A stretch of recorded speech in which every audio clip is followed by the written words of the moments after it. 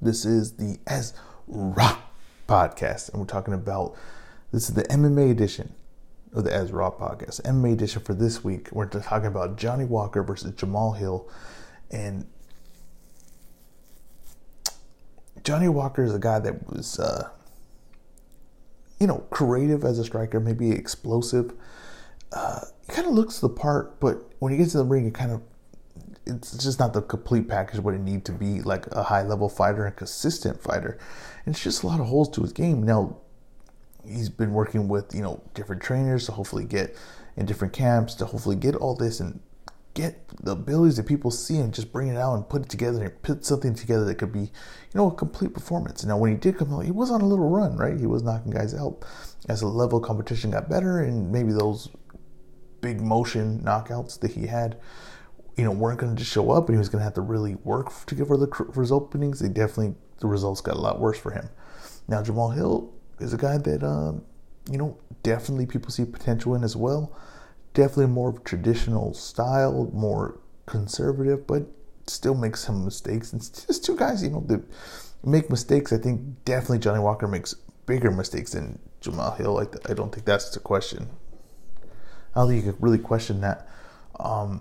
And in this fight, it's just going to be, can Johnny Walker kind of control his positioning and not fall apart when he gets pushed back and not fall apart when he has to move around the cage. He hasn't really been able to kind of avoid that in fights. Now, he will fight through getting hurt, but he's going to get hurt because not only does he have glass, not saying that he has a glass jaw, but it's because he's unbalanced when he gets hit. His legs aren't underneath him. So when you're unbalanced, you get hit, so it does a lot more damage because nothing's there to eat that absorption, right? You're just taking it all in the chin, basically. And Jamal Hill's kind of guy is going to look to push you back with his strikes. It's definitely his punches. You got a southpaw versus orthodox, so that's also going to make it awkward for Johnny Walker, but maybe that'll make more openings for his right kick, right? Maybe you have more body shots, more of an angle for it, or his head kick, and maybe you get a little more explosive, because he's going to need to. You can try to compact everything he does, but you kind of need to let him be wild as well, too, because it's kind of part of his game. If he doesn't do what's a part of his game, then he's just a lesser fighter than what he could be, right? Because he's kind of, some point, you just got to let him be him.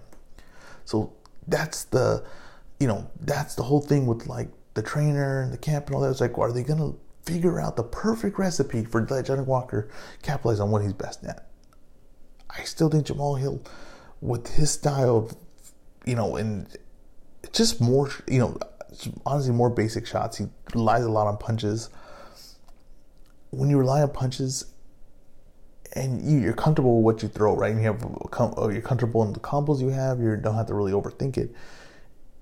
It's just very effective to me. It's just way more effective. It's easier to find. It's easier to place. And I just think that if he can push Johnny Walker back and let Johnny Walker get in balance and catch him with a big overhand left or his step in right hook,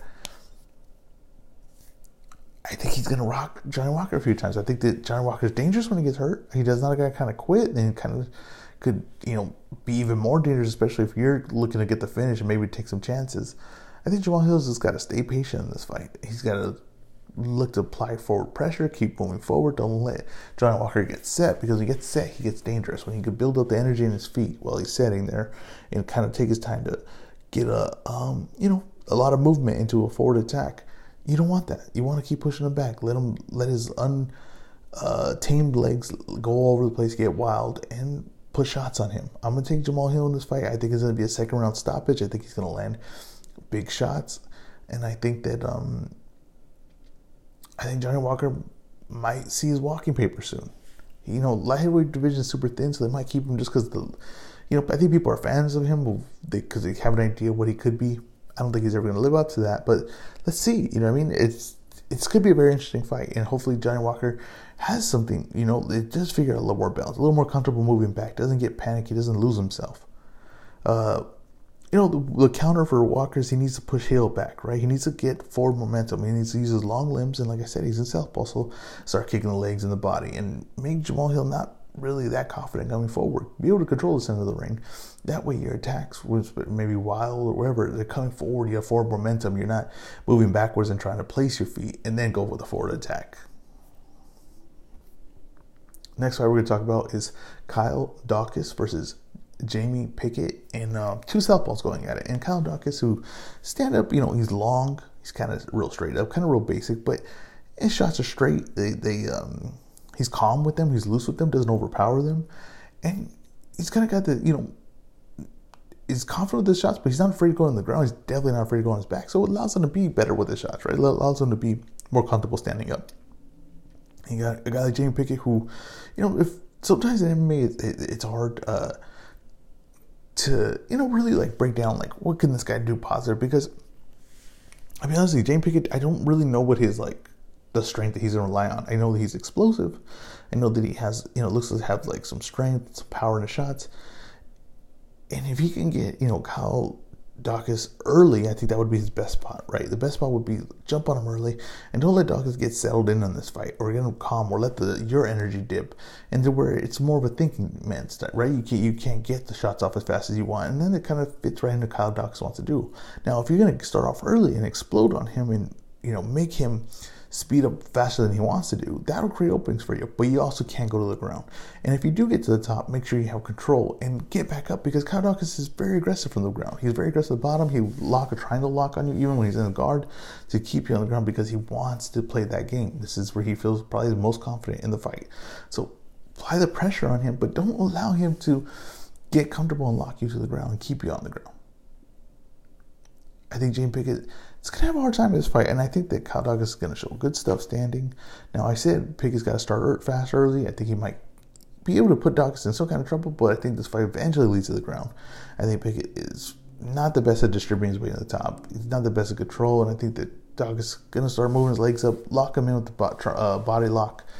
Maybe, I see that Pickett's kind of susceptible to triangle, kind of susceptible to a lot of things. I think Daukaus is going to look to lock his wrist, maybe look triangle, or just look to work his ground game and just capitalize on Jamie Pickett's mistake. Pickett needs to avoid the ground at all costs, but he needs to be aggressive. It's it's tough. You got to that's the balancing act in this fight. I'm gonna take Daukaus by submission in this fight.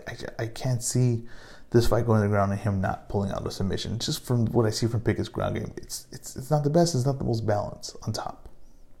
Now, like I said, Pickett starts up. The counter would be Pickett starts off fast and early and really pressures the stand-up and makes Daukaus swing when he doesn't want to, or just makes him go when he doesn't want to, and landing something big early and putting that early pressure on him, right, when he wants it. Now, if the fight drags on, it's definitely going to favor Daukaus, but Pickett needs to choose when he's going to explode, because he's going to have to explode. He might have to get a little wild and take some chances, but he needs to make sure that if he does take those chances, he's able to avoid the ground, right? The more you can avoid the ground, maybe Daukaus gets a little more concerned in the stand-up fight that he doesn't have that element in there, and that's definitely going to favor Jamie Pickett.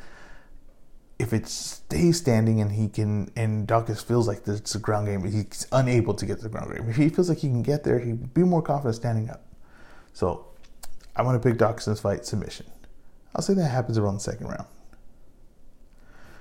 So news and notes, let's talk about Dariush, who is hurt, and that pulls him out of the Makhachev fight, which is very disappointing, especially for a free fight, a free card. So now in comes Bobby Green, and Bobby Green is, the people are high on him because he just had a great performance on the undercard of the Izzy fight, and he showed a good performance with his hands, especially. But this is a mismatch. I understand that you're bringing in the guy that was probably the most impressive on that night, but you have to look at who he was fighting and the outcomes that that guy just had in his recent performances. It wasn't Makhachev, and Makhachev is not going to just walk into shots and not be able to make changes. And Makhachev is very good standing up, and defensively he's pretty good standing up. He's very patient. So I think that Makhachev, first of all, the stand-up portion I don't think is going to be one-sided or favoring Bobby Green. I think that he can honestly lose the stand-up portion of this fight, and then Makhachev is going to take him to the ground when he pleases. So I think that, which was going to be an interesting fight between Makhachev and Dariush, which I would have favored Makhachev. I think this fight is, even though the fans got a fan favorite in there, I think it's a one-sided matchup, and I think Makhachev will get him to the ground eventually and land shots, but eventually land a submission to end this fight. We got Dustin Poirier and Nate Diaz, which this fight is kind of lingering too long now. It's like, are you going to do it or not? And I thought that they were going to try to put this on the Masvidal Covington card. Obviously, that's not going to happen now. The fight's coming up in a month. Poirier and Nate Diaz, to me, is going to settle a lot of debates, right? Especially like on MMA Twitter, that, you know, Nate Diaz is kind of overrated and trash, and maybe he's overrated. Maybe there's too much hype and he's more famous than he is actually a good fighter. But I think he is a high-level fighter, and you have to think that the lack of success in his career that we've seen lately is because he's fighting at a weight division that he doesn't belong in. And Dustin Poirier, well, we have seen good success from him, but you have to remember that he was also in a drag-out war with, oh my goodness, I'm blanking. He was in a drag-out war with, I was going to look it up. Dustin Poirier. It's like, you know, I understand that we're high on him, but is it just because he beat Conor, who might be shot, right? Is that why we're so high on him? And, you know, like when people were just rewarding him the title, Dan Hooker, I'm sorry, I blanked on that. And I was trying to take that for the Makhachev fight as well, when I was talking about Makhachev. But yeah, Dan Hooker, right? He went to war with him. Now, Dan Hooker was just destroyed by Makhachev. Dan Hooker was destroyed by Chandler, right? You have to remember that. Dustin Poirier, before that, gets smoked by Khabib, not even close, right? Max Holloway, he's way bigger than Max, and Max is kind of like winning the first part of it. Wins a lot of boxing exchanges, just the power's too much. Then he had, goes to war with Eddie Alvarez. He goes to war with Justin Gaethje. Not saying those aren't good wins. Those are very good wins. Beats Anthony Pettis, Jim Miller. But to me, what I think put Dustin Poirier suddenly like at that level, and of course the Fame's going to do that with beating Conor McGregor, a name like that. But they put him like at this level where he's like world championship level, and it's just truly he's never been that. He's just never been that. He's never been a top guy like a lightweight. But we try to do that to him, and Charles Oliveira beats him. Now, was it a good fight? He was entertaining, a very good fight. And then Dustin Poirier does do good things. He's very good offensively with his punches. Defensively, he has a lot of holes, and he loses balance, and his legs aren't great. And I think that, you know, him and Nate at 155, I would favor Nate, and I think Nate's a better boxer. Now, I know that Nate gets hit, and people say, like, you know, he doesn't punch correctly, and all these little things. It's effectiveness. You got to look at effectiveness, and Nate Diaz is more effective to me in striking. And I think that they have similar styles as far as like they want to be in the same exact spot. They're looking at trade. I think Nate's going to win that portion of the fight. I hope this fight gets made. I hope this is Nate's last fight in the UFC. And I think it's a really fun fight, a really entertaining matchup. And I'm curious whether they, just to settle some disputes they're having on, MMA Twitter. So I really just want to be right, basically, what I'm saying. I want to be right. Nate Diaz is a better boxer than Dustin Poirier. I really believe that.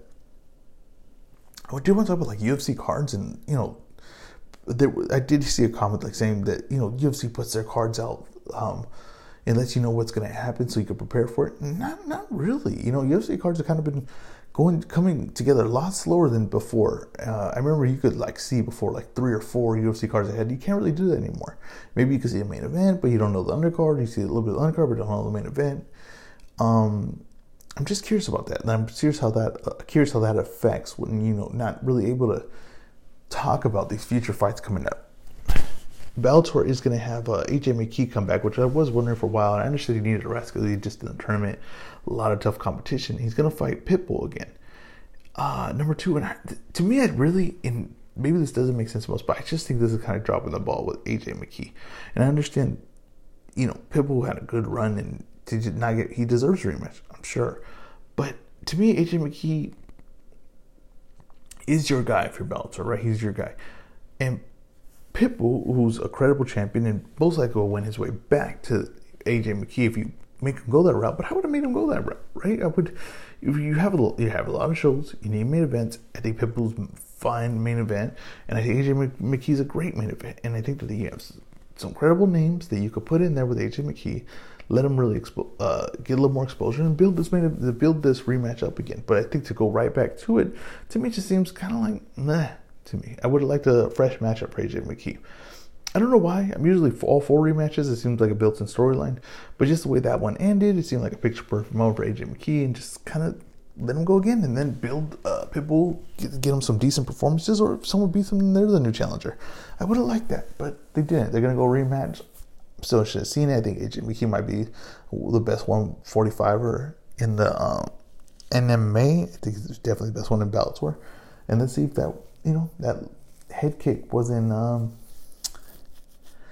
what happens if he doesn't land that early, right? What does a prolonged version of this fight look like? We're going to see. I think AJ McKee's going to win, but it's not my official pick because I need to break it down. Thank you guys for listening. This has been the Ezra Podcast MMA edition.